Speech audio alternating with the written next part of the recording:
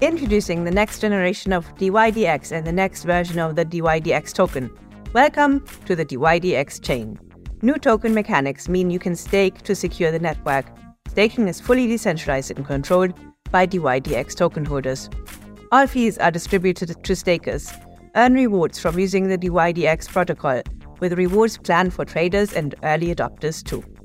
New governance means you are in control. Trading has been democratized. You can vote on protocol improvements, token distributions, and more. Bridge your DYDX to seamlessly transition to DYDX chain.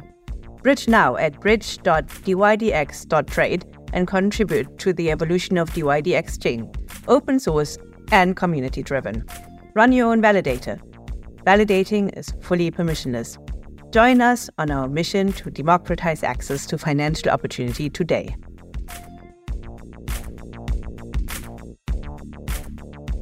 Welcome to Epicenter, the show which talks about the technologies, projects, and people driving decentralization in the blockchain revolution.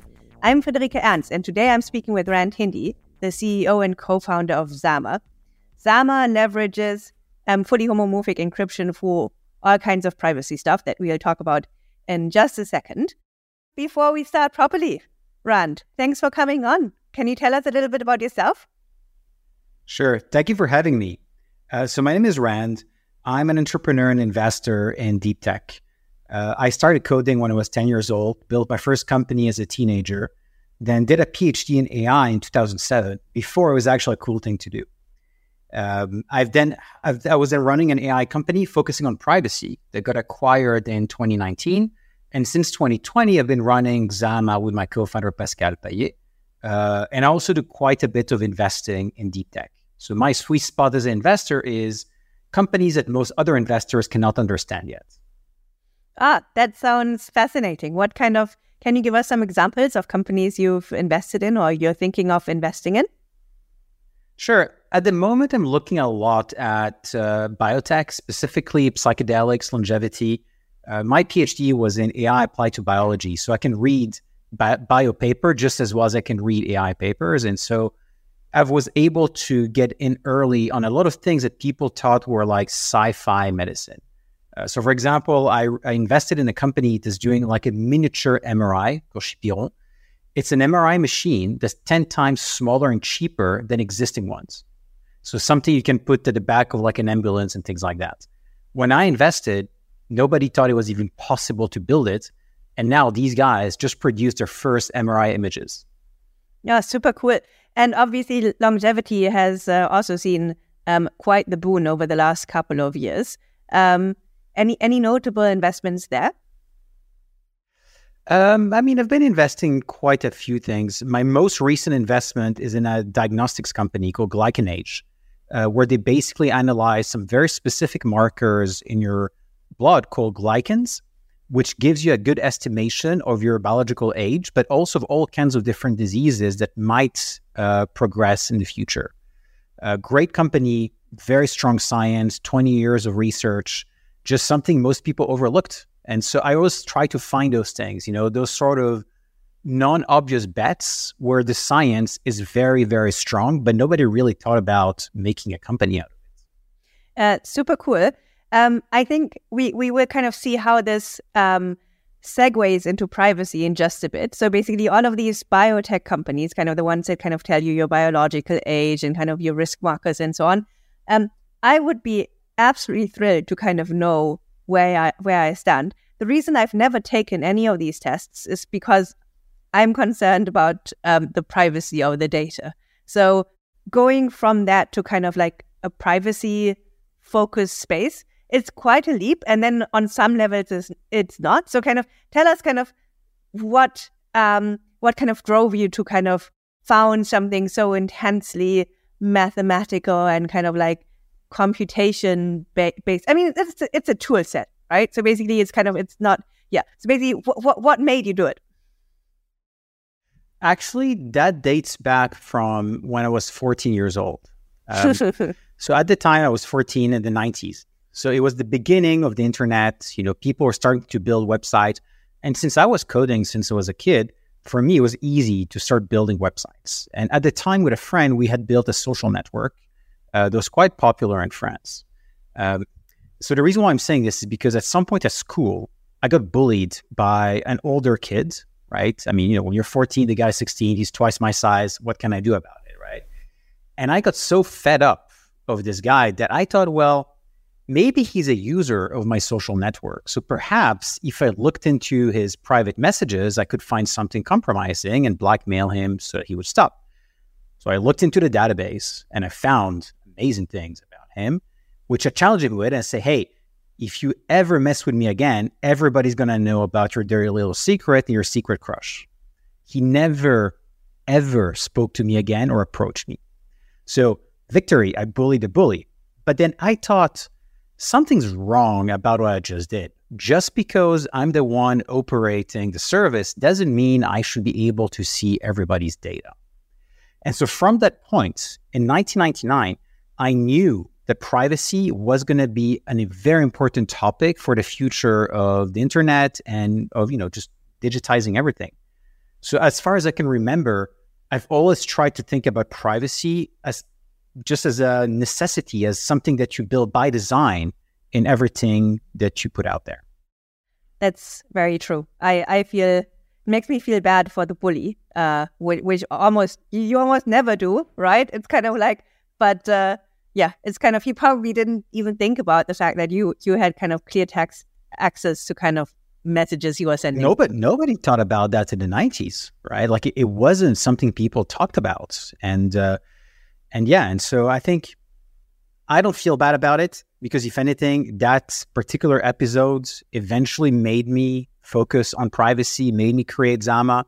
And if anything, more people will benefit from privacy because this guy bullied me and forced me to confront at the time the fact that I had access to so much data and that this was wrong. So, silver lining, he stopped bullying me and hopefully a lot of people will end up benefiting from that. So you just said that you co-founded with CTO. Pascal, yeah. Yeah. How did you guys meet? Pascal Payet is super OG in homomorphic encryption. He's one of the early inventors of homomorphic encryption. He was the first one to invent homomorphic addition, so the ability to add encrypted numbers in the 90s as well, actually. So when I was doing my social network, he was inventing that. And him and I have been friends for a few years. We kind of like hang out and we kept in touch. And when he heard that I was selling my previous company, he reached out and he said, hey, I just had a breakthrough in homomorphic encryption. I think now's the right time to build a company. Do you want to do it together? And quite frankly, initially I thought, I don't know, man, I'm kind of like tired. I want to do the whole like sell my company, take 6 months, travel the world kind of thing. But then I thought, how often do you get a chance to build a company at the right time with the perfect co-founder based on that new scientific breakthrough? And so I just couldn't resist. So a week after I sold my company, we started Zama. That was in 2019 and that was before... 2020, officially 2020. 2020, sorry. Before the ZK boom. So kind of if you look at kind of like the trajectory of kind of ZK technology and kind of the mind space it's taken up in the ecosystem, that was just the very, very beginning. And you guys weren't even primarily working on ZK stuff, but fully homomorphic encryption, which is kind of like two pay grades beyond, vanilla ZKPs. We'll talk about kind of the differences between all of these technologies in just a bit. Back then, the only project that I'm aware of who was aiming to use fully homomorphic encryption was Numerai. I don't know whether that's still going, but kind of when you came out and said, I will build something on this, basically fully homomorphic encryption has been around for 50 years or so, but basically making it usable, this has kind of been the holy grail. It's not really been done so far. So kind of how did people react when you came out with this? So fully homomorphic encryption was actually only figured out in 2010. Before that, you could only do either additions or multiplications, but you couldn't do both. 2010 is the first time that someone invented a homomorphic technology where you could do any kind of computation. The problem is it was extremely slow, very, very slow. it was very hard to use for things that required complex computation. And unless you had a PhD in cryptography, you couldn't really use it. So, the big contribution from Zama is that we actually created a homomorphic scheme that is very fast, that can do any kind of computation. So it can do any kind of thing you want to do without any sort of difference to the data was not encrypted. And it's very easy to use. So as a developer, you don't have to learn anything about cryptography. And so I think, from a mathematical perspective, we've solved FHE. Now it's purely about making it used by as many people as possible and then improving performance all the time. I think maybe this is the time to kind of explain all of these terms in depth, right? So basically, in terms of privacy, people tend to think in different tiers. So tier 1 is ZK proofs, which we have talked about on the shows many times. So basically, it's this idea that you can prove your knowledge of something without revealing the thing itself. And they're typically generating the proof is computationally expensive, but can be done off-chain, and then anyone can verify it on-chain. Tier 2, that we don't actually talk all that often about, is multi-party computation. And then in my head, kind of tier 3 is kind of like the holy grail tier, fully homomorphic encryption. Can you explain the differences between ZKPs, MPCs, and FHE? That's a good question. They're fundamentally very different technologies, and I believe that 3 of them have a role to play in building a privacy protocol. Zero-knowledge proofs are great when you want to prove something without revealing the data, but it doesn't actually allow you to compute on the private data itself. So whoever has to produce a proof has to actually have the data. So for example, if I want to create a ZK proof that I have enough tokens, me, the prover, have to have access to the actual balance. Otherwise, I cannot prove anything about it. So if you wanted to actually compute on an encrypted balance, you wouldn't do that with ZK. That's really not what this is about. ZK is a technology that creates proof of correctness. It's not a technology about computing on private data. If you want to compute on private data, you've got basically MPC, multi-party computation, and FHE. At least if you're talking about software-based solutions. You have hardware-based solutions, but let's stick to software-based solutions. The idea of multi-party computation is that instead of having one machine do the computation, you basically split the data and the program to be executed on multiple machines, each of them doing a piece of it, and then putting the result back together. So as long as a majority of those machines are honest, nobody can retrieve the original encrypted data. They can only retrieve the final results. MPC is great. The only downside is that you're limited by networking time. So at some point, it doesn't matter how fast the machines go because sending data back and forth is going to be the bottleneck. FHE is basically running on a single server. So you encrypt the data and you compute on the encrypted data itself without having to decrypt it. And because this happens on one single server, you could always throw more computational power at it and make it faster, contrary to MPC. So what we believe is the holy grail of privacy, and what we do at Zama, actually, people only realize that, is we use FHE for computing on the private encrypted data. We use ZKP to make sure the user is doing what it's supposed to do at the end. And we use multi-party computation to secure the private key and decrypt the result of the homomorphic computation whenever we need to. So MPC is great for managing the keys. ZK is great for proving stuff about what users are doing. And FHE is great for doing the computation itself. And that's really how people should think about combining them. Okay, let me kind of see whether I got this right by kind of just recapping it. So kind of if you look at fully homomorphic encryption, it's kind of like by giving the example of kind of say my sequence genome. So I would kind of encrypt the genome that I sequenced, or kind of I had someone sequence, and send it to these biotech institutes that kind of can tell you what your risk factors are and so on. And then they can do computation on my genome without knowing what exactly they're looking at. They're just doing their computation on it. Exactly. And then kind of they send me the result back and I can encrypt it with my private key. Correct. Yes, that would be the simplest way to think about FHE. So if you wanted to do that with ZK, it would be the other way around. So in the case of ZK, the user, me, would run the genomic analysis on my own computer, on my unencrypted genome sequence, and I would then produce a proof that I've correctly executed the program and send back the result alongside with the proof so that I don't need to show them the actual genome input. So this would be typically if the research organization wants only the result of the analysis, but they don't want to see your individual data, that's how you could potentially do it. So you see, you're swapping things around. In the case of ZKP, it's not the company that's providing a service doing the computation. It's you, the user, doing the computation and just sending them the result and a proof that this result is for the correct data.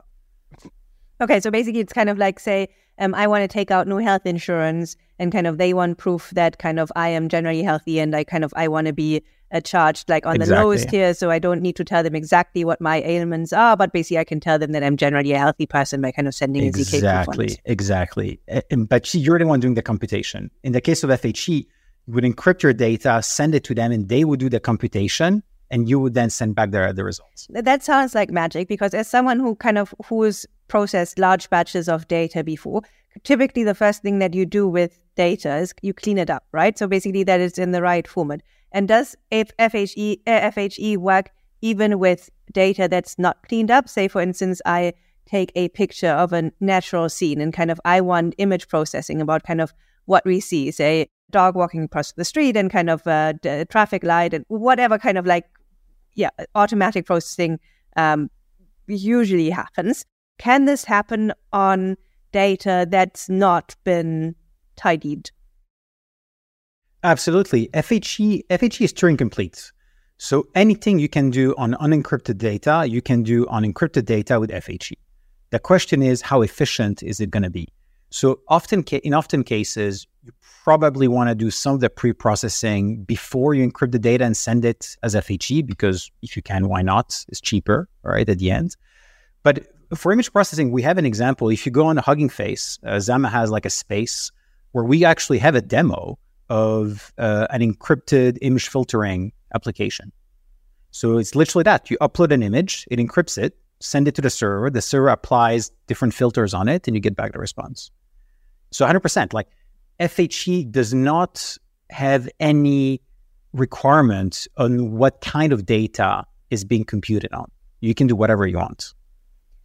Okay, I'm still kind of struggling. So this seems like magic. So basically, kind of if I think about this, say for instance, I ask an LLM something, right? Kind of like an embarrassing question that I don't want the makers of OpenAI to know that I have, right? So basically, let's say I send an encrypted version of it, but basically the way that kind of say LLMs work, and also kind of like these image processing softwares, is that they kind of quote unquote understand something about the data, right? So basically kind of they have context. So kind of how does the embedding in the context work in terms of FHE? When you think about AI or any other application, you have some inputs. There is some data going into the model. This data is then transformed. You're applying all kinds of different algorithms on it. So it could be, looking up value in a table for your embeddings, or it could be applying like an activation function on the data, right? All of these things you could do in FHE in exactly the same way. So the program itself doesn't change. The only difference is that the inputs are encrypted. And so if you look at the input itself, you're only going to see some gibberish. Unless you have the key to put things back in order, you're not going to understand much. But the particularity of the way that this was encrypted is that it conserves some mathematical properties. So for example, adding two encrypted numbers would result in the same thing as adding two unencrypted numbers. So a good analogy is like, imagine you have a box, okay? So you cannot see what's inside the box. You can put something inside the box, but you cannot really see what's inside the box. But, that box has a few buttons and a few knobs that you can turn. Maybe one button squashes whatever is inside the box. Maybe one button sprays red paint on it. So even though you don't know what's inside the box, you can still press a button that will squash it. You can still press the other button that would make it red. And when you take out whatever object was in the box, it will be squashed at red, right? So the person who applied the transformation on the data didn't have to actually see the data itself that was in the box. He just had to know that there was something in the box and just press those buttons. It's exactly the same idea here, right? Basically, encrypting is just putting something into this box and giving this box to you, and you are the one pressing the buttons on it. So you know exactly what you did. You just don't know what you did it on. I think on some level, to me, that makes sense, but especially when you have a large repository that you have trained your data on, it seems intuitive to me that maybe you should have had to do the same thing on the data you used for training, so that you actually compare apples with apples rather than apples with really squished and green apples. But it is the same thing, right? It's just that it's translated into a different language, but it's fundamentally the same data. So when you train your model, right, what you're doing is you're telling it, if that number is 5, I want to multiply it by 2. If the number is 6, I want to divide it by 3, let's say, something like that. Yeah. That logic, the application itself still holds as long as the input that represents, the value you want to transform is able to support those operations you want to do on it. Okay. So if you encrypt the data, but the encrypted data can still be multiplied and divided and things like that, then it doesn't matter, right? It's like you're basically just shifting the space that you're operating in, but you're not changing the operations that you're applying on it. Okay. And that was the big difficulty of FHE, is supporting all of those different operators on the encrypted data. Okay, but just to be perfectly clear, the only thing that needs to be encrypted is the data that I send. Basically, you're Correct. using the plain text operations that I would use on unencrypted Yes. data as well. Okay. That's exactly a challenge, by the way. Like FHE for 50 years, the whole challenge was, can we do any operation on the data, not just additions or multiplications? Okay. Yeah. So I hear you, and I think I've read this before. Still seems crazy to me, but this is often, it's math, which is right? exactly the reason why we put so much effort into building good developer tools so that people don't have to figure it out.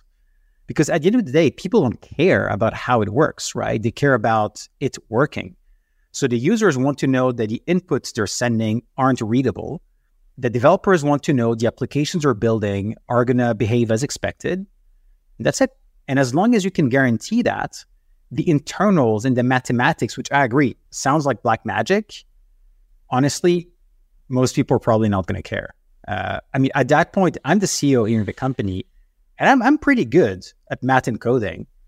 I can't even keep track of everything happening inside Zama. There's so much complexity in terms of the underlying mathematics, and it's okay. It's not our job to understand those things to use them. And we've been told time and time again that commercial use of FHE is years in the future. From what you're saying, it sounds like you disagree, and it can be used for things now or things soon. Where do you think this disconnect comes in? Well, I think that people saying that aren't the people working on it. So it's very difficult to know. It's very difficult to know what's possible unless you're yourself in the field. At some point, it becomes evident to everyone. But, ZK today seems obvious to everyone, but it was very obvious to a small group of people 5 years ago as well, right? FHE is the same. FHE today is obvious to people working in FHE that this is working. It hasn't yet transpired to everybody else. So, short answer is it depends who you're asking to. The longer answer is, they're kind of right, because up until now, FHE was not yet practical. there were three problems. It was limited in terms of what you could do with it. It was very difficult to use as a developer, and it was very slow. Zama made it very easy to use. We've made it such that you can do anything you want with it. You don't have to worry about what's coming in, what's coming out. We've taken care of everything. Performance is the last mile. So right now, we can basically, let's take blockchain as an example. Using homomorphic encryption in a blockchain. Right now, we can support between 2 and 5 transactions per second. It's not bad, considering that most L2s on average only actually have 5 TPS. So FHE today already matches the average load of most EVM chains. We believe that we can 10x that number just with better cryptography in the next 18 months. So you're going to get to 15, 20 TPS in the next in the next couple of years. So that basically is the same throughput as Ethereum. So for blockchain, FHE works, period, done.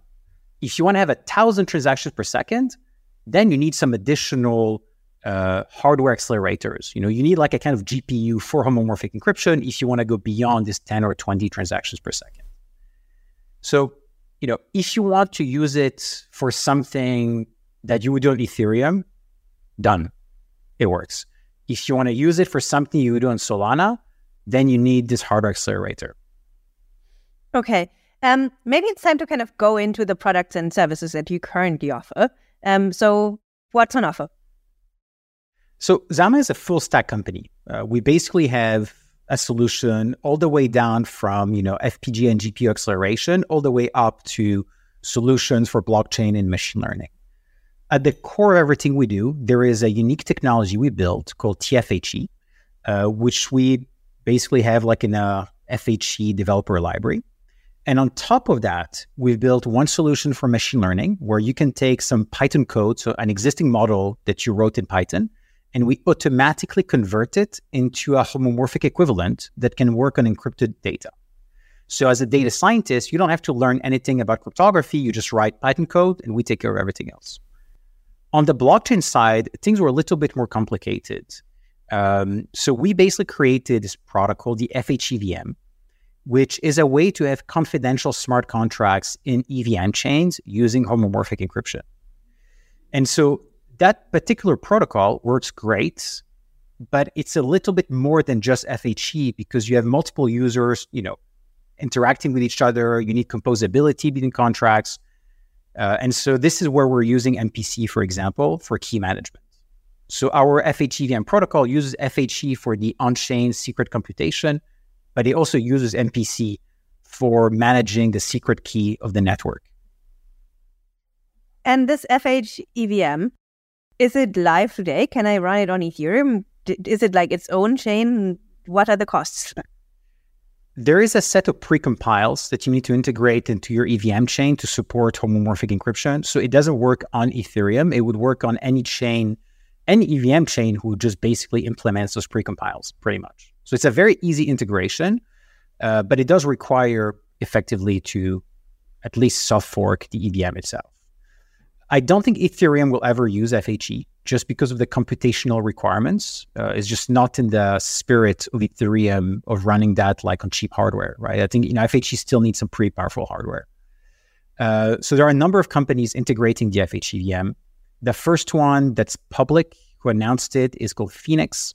So Phoenix is a new L2 based on homomorphic encryption using our technology that's built by the team behind Secret Network. That's already like a privacy network. So they're launching this new protocol called Phoenix. Great guys, incredible team, great investors too. So they raised like a 7 million seed round led by Multicoin. So I think that's going to be probably one of the very successful projects. But let's just say that if we do our job right, homomorphic encryption will be a commodity technology in blockchain. Because when you think about it, right now on a blockchain, everything is public. If you want to build any kind of confidential application, you're going to need something like homomorphic encryption. Yeah, absolutely. So kind of let's talk. I mean, the use case to me is absolutely clear. I'm still not clear on kind of the technical implementation. Say I want to launch an FHE enabled chain SNL2 on Ethereum. First of all, does everything need to be fully homomorphically encrypted, or can I do like plain text things and FHE things on the same chain? That's a great question. You can do both at the same time. In fact, we don't actually change the EVM itself. You can take an existing EVM. So let's say you take a Go Ethereum, okay, you use that. You can take that and you basically add the Zama precompile libraries, which are basically linking your EVM to our FHE library so that you can start doing FHE stuff in Solidity. But the way you do that is that we expose some new data type in Solidity. So basically an encrypted integer, an encrypted Boolean value. And in your contract, you can specify what's supposed to be encrypted, what's not encrypted. So you have full composability, not just between encrypted FHE contracts, but also between encrypted and non-encrypted states. And that's a very important part because you can take an existing chain that's already running and without changing anything, without breaking anything, you can add FHE capabilities on top of it. Let's just stay on the same chain, right? So basically, if everything kind of happens on one chain, how do you deal with composability if like some parts are plain text and some parts are encrypted? FHE can work, so FHE operations can work between two encrypted values, between two ciphertexts, but it can also work between a ciphertext and a plain text value. So the operators in FHE basically exist for both flavors. So that part is, I would say, a natural feature of FHE technologies. What's really difficult is actually composability between encrypted states. Because if you think about it, if you have multiple users or multiple contracts interacting with each other, it does imply that they've all encrypted their data under the same public key. Because if the data is encrypted under different keys, it cannot be mixed, right? It just won't work. So it has to be under one global network key. And so if there is one global network key that everybody's encrypting under, the question is, who has the decryption key? And how do you selectively determine who's allowed to see which encrypted value, right? How do you decrypt what for who? And this is where MPC comes in. The smart contract itself can define access control logic. It can say, this user who owns this balance can decrypt its own balance. Makes sense, right? And the way this works is that the validators will split the private key of the network in different pieces, and you need a majority threshold approval for something to be decrypted. So it's called threshold decryption. And by having this threshold decryption combined with, your traditional blockchain, you can actually have, this decentralized system where nobody has a private key and where the smart contract dictates what can be decrypted or not. I think I understand that. So this means that kind of theoretically things can't be stolen from you, but kind of if enough of the MPC key holders collude, the network state could be frozen, right? I mean, not necessarily. If the MPC nodes collude, it doesn't change anything to the blockchain itself. It only means that they would be able to decrypt anything they want. So the worst is that you would lose confidentiality, but you would never be able to double spend or anything like that because of that. But I would argue that, if you don't have an honest majority in your protocol, it's broken anyway, so you probably shouldn't use it. But having said that, securing an MPC protocol is a very, very tricky thing, very, very tricky. So most likely, we believe that this is going to go through a combination of this threshold MPC protocol running inside some kind of secure enclave. So for example, if each of the MPC node participants are running the MPC software inside an HSM, then you will need to break multiple HSMs at the same time faster than the keys are rotating. And so, arguably this means that, I don't even think a government could do it, because if those nodes are in different countries, nobody would have full access to all of them at the same time. So you would need some kind of global international, operation where people synchronize to break HSM in a few minutes. If they can do that, they can break into any bank. So the goal here is to make this protocol bank grade security, right? Okay. How fast are keys rotated? that you can determine pretty much any way you want. I would say at least as often as validators rotate. Okay. And in terms of kind of like MPC numbers, so kind of how many parties do you recommend? Because I mean, kind of you need to cover like different jurisdictions. You kind of need to have like geographical independence and the operator independence and so on. So kind of just so to make sure that you don't run into like either a jurisdictional catastrophe or kind of like a dark DAO scenario. These are very, very important questions. These are very hard questions. I think today the hardest question for FHE isn't FHE anymore. It's the key management of the threshold protocol for those composable multi-user FHE use cases like blockchain. That's a very hard problem, right? Because it's not about cryptography anymore. This is about OPSEC security. It's exactly OPSEC, pretty much. So we believe that a combination. So first of all, we believe that the threshold MPC protocol is probably not going to be run by the validators of the network itself, because it doesn't have to be.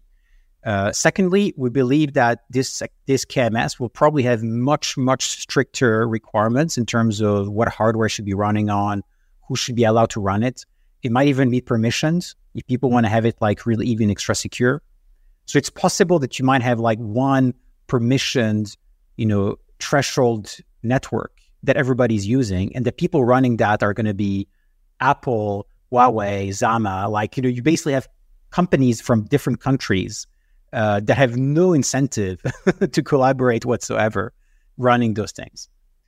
So it could be, 5 participants, it could be 10. We even have a protocol for 50 participants. So, the number doesn't really matter. It's really more about, just who's running it effectively. Okay. But there's no way of kind of establishing a scheme such that kind of you don't need the same encryption keys to kind of for things to be able to operate, right? There is something called multi-key homomorphic encryption. The problem is that it requires every participant to be online for decryption, and the size of the keys basically explode quadratically with the number of users.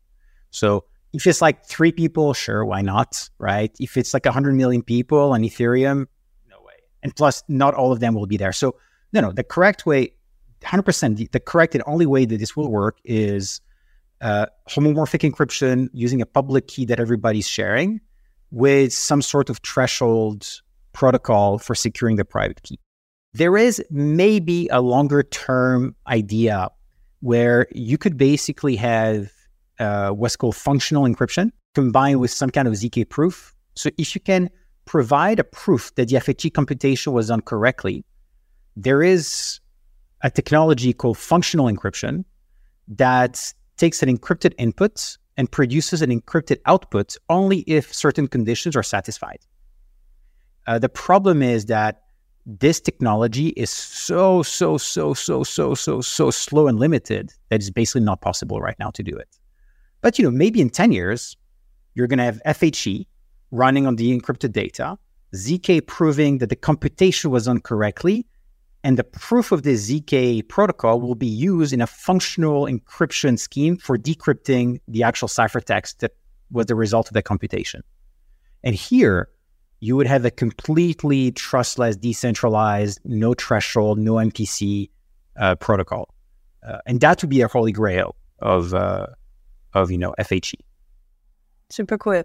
So let's talk about kind of the ways that it can be deployed today. Say I'm deploying an L2 on Ethereum, and I have all the necessary precompiled to kind of enable the FHE VM.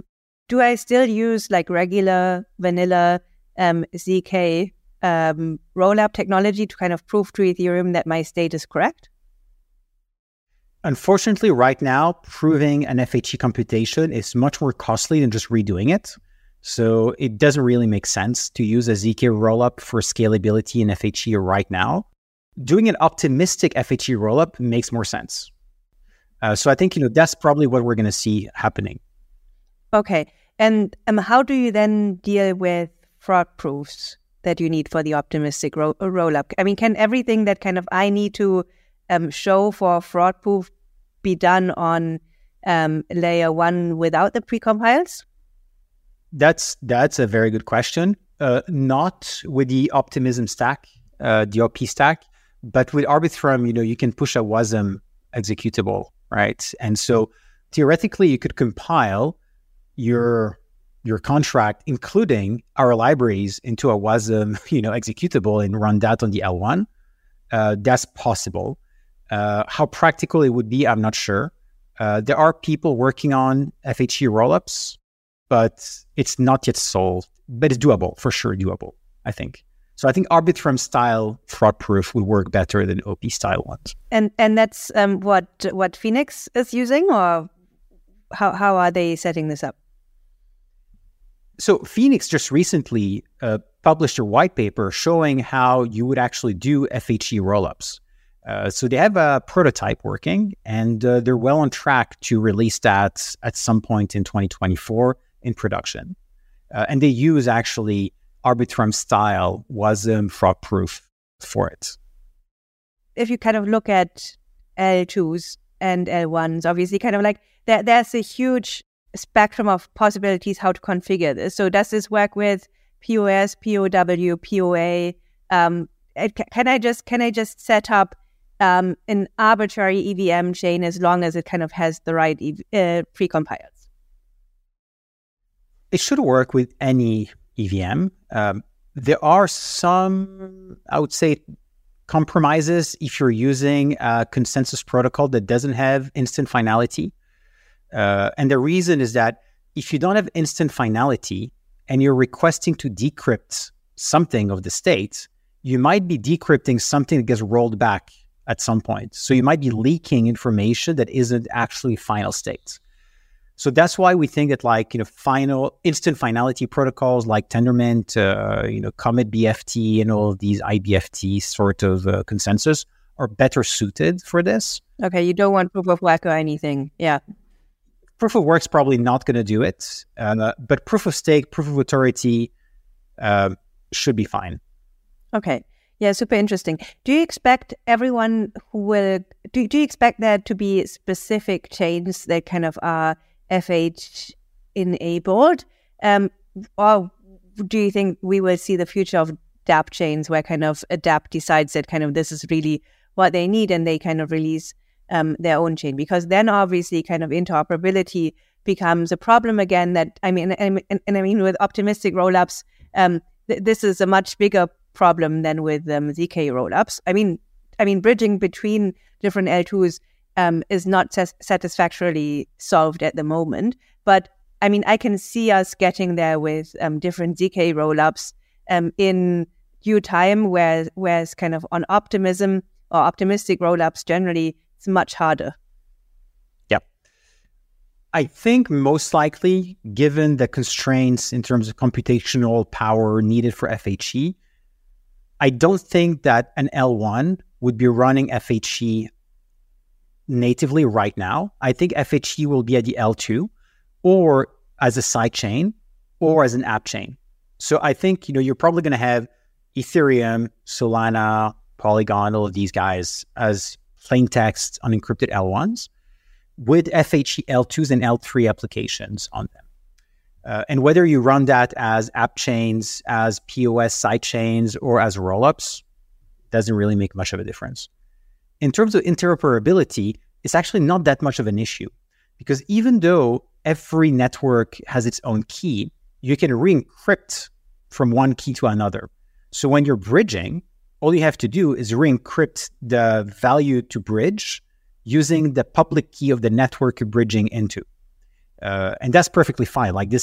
You can take an existing bridging contract and just add that particular feature and then you're done. So there shouldn't be any more complexity for bridging in FHE chains as you would have in regular ones. But that's only if you don't have a contest mode, right? And on optimistic chains, you inherently have to have one. So basically, you could only do this like after a week or so.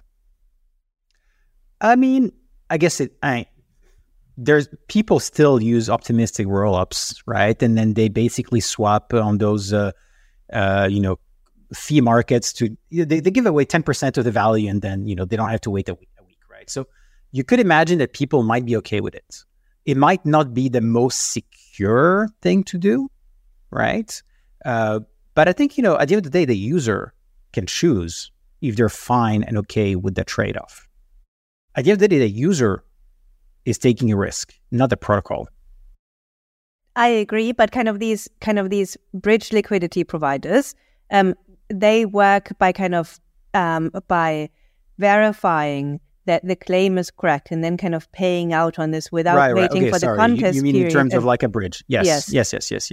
No, you're correct. I don't think the bridge would be necessarily different here in this case. I think it would be the same logic again.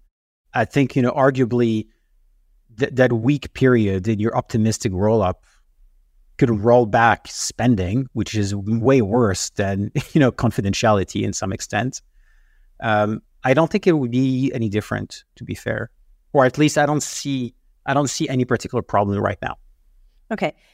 Let's talk about things that are actually currently being built. So we already talked about chains who may use this imminently. What kind of dApps run on them that make it necessary to have this level of privacy? It's a completely new design space. So we don't know yet what people are going to build. But I can tell you what I see people asking us if it's buildable. So there's a very big use case around DeFi, obviously. The ability to have confidential DeFi, whether it's preventing MEV by having your transaction encrypted up until the point that it's executed. So it's encrypted in a mempool, it's executed during execution of the contract, and it's only decrypted and made public once a block is finalized, for example. That would be one example. Confidential ERC20 tokens, keeping the balance and the amounts transferred encrypted. So you still have traceability. You still know that you and I made a transfer. You just don't know for how much and how much we both owe. And related to that, you have governance. In a DAO right now, everybody sees who's voting on what and with how many tokens. A lot of blackmailing, bribery, social pressure. If your vote was encrypted and people didn't know what you voted for and how many tokens you voted with, you would have a much, much, much better, system for governance that wouldn't be, subject to peer pressure and things like that. One thing I'm particularly excited about is compliant applications. If you want to be compliant, let's imagine something very simple. You want to transfer tokens to someone else. Maybe that person's in a different country. So there might be regulations around that. Maybe the government in your country should be allowed to see the detail of the transfer, right? You have a lot of like those things. With a homomorphic encryption, with the FHEVM, you could have your identity encrypted in a smart contract. So let's say you go through some KYC. The KYC provider, does your facial scan, takes your passport. They encrypt your age, they encrypt your name, your address, your citizenship. They put that in a smart contract. And so whenever you want to use a DeFi protocol, let's say you have to prove that you're not American, you could do that on-chain. You wouldn't need any kind of off-chain attestation. There wouldn't be any kind of off-chain thing. You do the KYC once, they put it on the blockchain, and then from that point, you can use it to prove things about yourself. What that means is that you can have composability between identities and applications.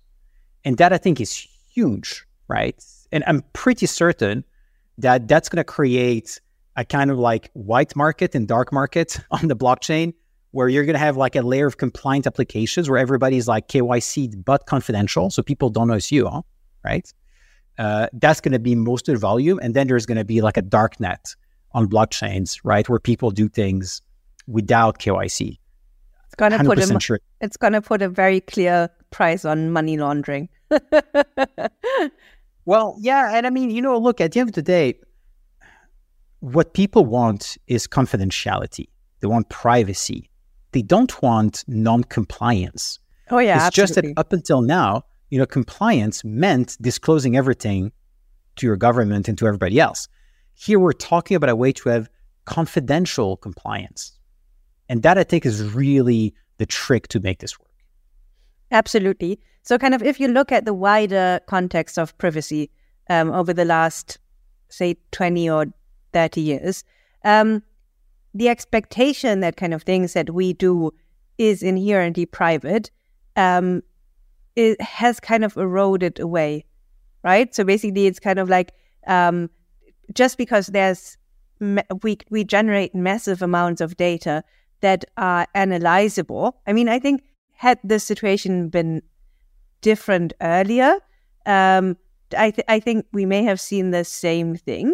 But basically, there was no data collection on almost all of the things that people said and did and so on. And this is different now.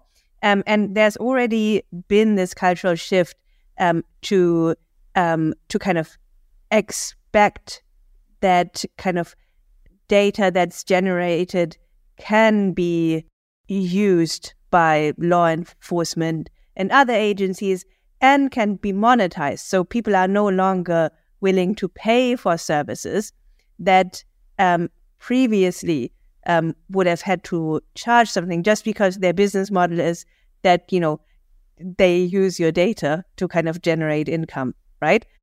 How do you think privacy solutions kind of fit into the space where kind of a lot of the harm has already been done in terms of kind of expectations? I think there is a distinction between accessing the actual data and doing something with the data. For example, let's imagine, you want a government to be able to prevent transfers from one country to another. Right now, they will need to see all of the data from everybody making a transfer, even those not making a transfer to a blacklisted country. But imagine for a second that the data is encrypted using homomorphic encryption. The government could still apply a filter on the encrypted stream of financial transactions. You could say, I want you to homomorphically check where those transactions are going. And if they're going to a blacklisted country, just make them zero, right? So basically you send zero instead of sending whatever amount you're supposed to send. Effectively, you're blocking the transfer by doing that, right? That would work. The government would be able to prevent people from making transfers to, like Russia or whatever, without seeing what the transfers are. So you could still argue, well, but the government in that case could apply any arbitrary filter. That's true. And that's where the transparency of a blockchain comes in. If that filter is a smart contract on a blockchain, everybody can see which filters are being applied, right? So you can have transparency of the regulation and the filters the governments are applying on financial transactions and still have confidential financial transactions. That I think is like super powerful, right? And that I think is something that's uniquely enabled by FHE because FHE doesn't remove traceability. It doesn't hide the application. It hides the user data. I think that's fair to a certain extent. I mean, these rules can still be arbitrary, and then I guess it's a policy fight. But let's look at kind of business models of kind of like big data companies, right? So basically, what percentage of the population do you think would be willing to kind of pay for an encrypted search, encrypted social network, and so on? Probably no one or very small percentage. And I want to be clear, I don't think people care about privacy. I don't think they will care about privacy. But you see, that's exactly the goal. The goal is that nobody cares, not because it's not important, but because it basically becomes something that's guaranteed by design. Privacy is something that people shouldn't think about because it shouldn't be a problem. And so our goal at Zama is to make that happen, right? We were not trying to change people's opinion on privacy. We're trying to change, if anything, developers' opinion on the importance of making their application private by design. But even kind of in cases where there are good alternatives that kind of offer ostensibly the same service as kind of the data mining companies. Say, for instance, you could use Proton Mail instead of Gmail, or you could use DuckDuckGo instead of Google. People, despite the fact that kind of the marginal cost of switching to this is basically zero, people still don't, right? So basically, it's not even harder to use or more expensive to use. It just seems a lot of people actually value their right to privacy at literally zero. That's exactly why the person who should care is Google. Google should make Gmail private by design. The user shouldn't have to think about switching. It's Google who should think about enabling that. And it's not the first time we've seen this. WhatsApp, turned on end-to-end encryption to 1 billion people overnight. So it's possible for a large company with a lot of users to go from a zero privacy model to a privacy by design model. But the entire business model of Google is kind of like data mining. They can still do that with the FHE encrypted data. They just wouldn't know what they're mining and what they're serving. They could literally, you could take an encrypted user profile and you could run an encrypted advertising matching algorithm on it. The user would still see an ad. It's just Google wouldn't know who the user is, what the profile is, or what ads were served. So it's possibly seen. That's the thing. It's a little bit like, is that it doesn't prevent any usage of your data. It just prevents the visibility of the data. Okay. Yeah, fair. I think I get the distinction. So how does Zama monetize all of this technology? So how are you guys funded? So we've been very lucky. We've raised a lot of funding, so we have runway for multiple years. So we don't have to think too much about any short-term issue. Having said that, we are a business. So clearly we're not a nonprofit. We're not working for free. And even though everything we do is open source, we do offer commercial licenses. So typically for a blockchain, we would take a percentage of the token supply plus a percentage of the block fees generated by the network. If there is a token. If there isn't any token, then it would basically be some kind of fiat-based licensing model. We're not reinventing the wheel. We're doing something super vanilla. We do have a few ideas of like hosted services long-term, but for now, effectively, you can use our technology as long as you get a license to use it commercially. So the philosophy is very simple. It's completely free. It's completely open. But if you're going to make money with our technology, we should make money too. That's it. Okay, that's fair. So where can people stay in touch with you guys, kind of follow the news, join the community, learn, what can be built on top of Zama with Zama protocols? Our Twitter handle for Zama is @Zama_FHE. We also have a very active community called FHE.org, where people can learn about FHE. There's a Discord server as well that is very active with people excited about FHE. I'm also very easy to find and reach out online. My Twitter is @RandHindy. I try to answer as many DMs as possible, although to be fair, sometimes it's a little bit overwhelming.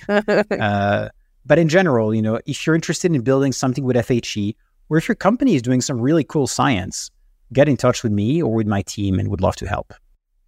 Fantastic. It's been a pleasure having you on, Rand. Thank you for joining us on this week's episode. We release new episodes every week. You can find and subscribe to the show on iTunes, Spotify, YouTube, SoundCloud, or wherever you listen to podcasts. And if you have a Google Home or Alexa device, you can tell it to listen to the latest episode of the Epicenter podcast. Go to epicenter.tv/subscribe for a full list of places where you can watch and listen. And while you're there, be sure to sign up for the newsletter so you get new episodes in your inbox as they're released. If you want to interact with us, the guests, or other podcast listeners, you can follow us on Twitter. And please leave us a review on iTunes. It helps people find the show, and we're always happy to read them. So thanks so much, and we look forward to being back next week.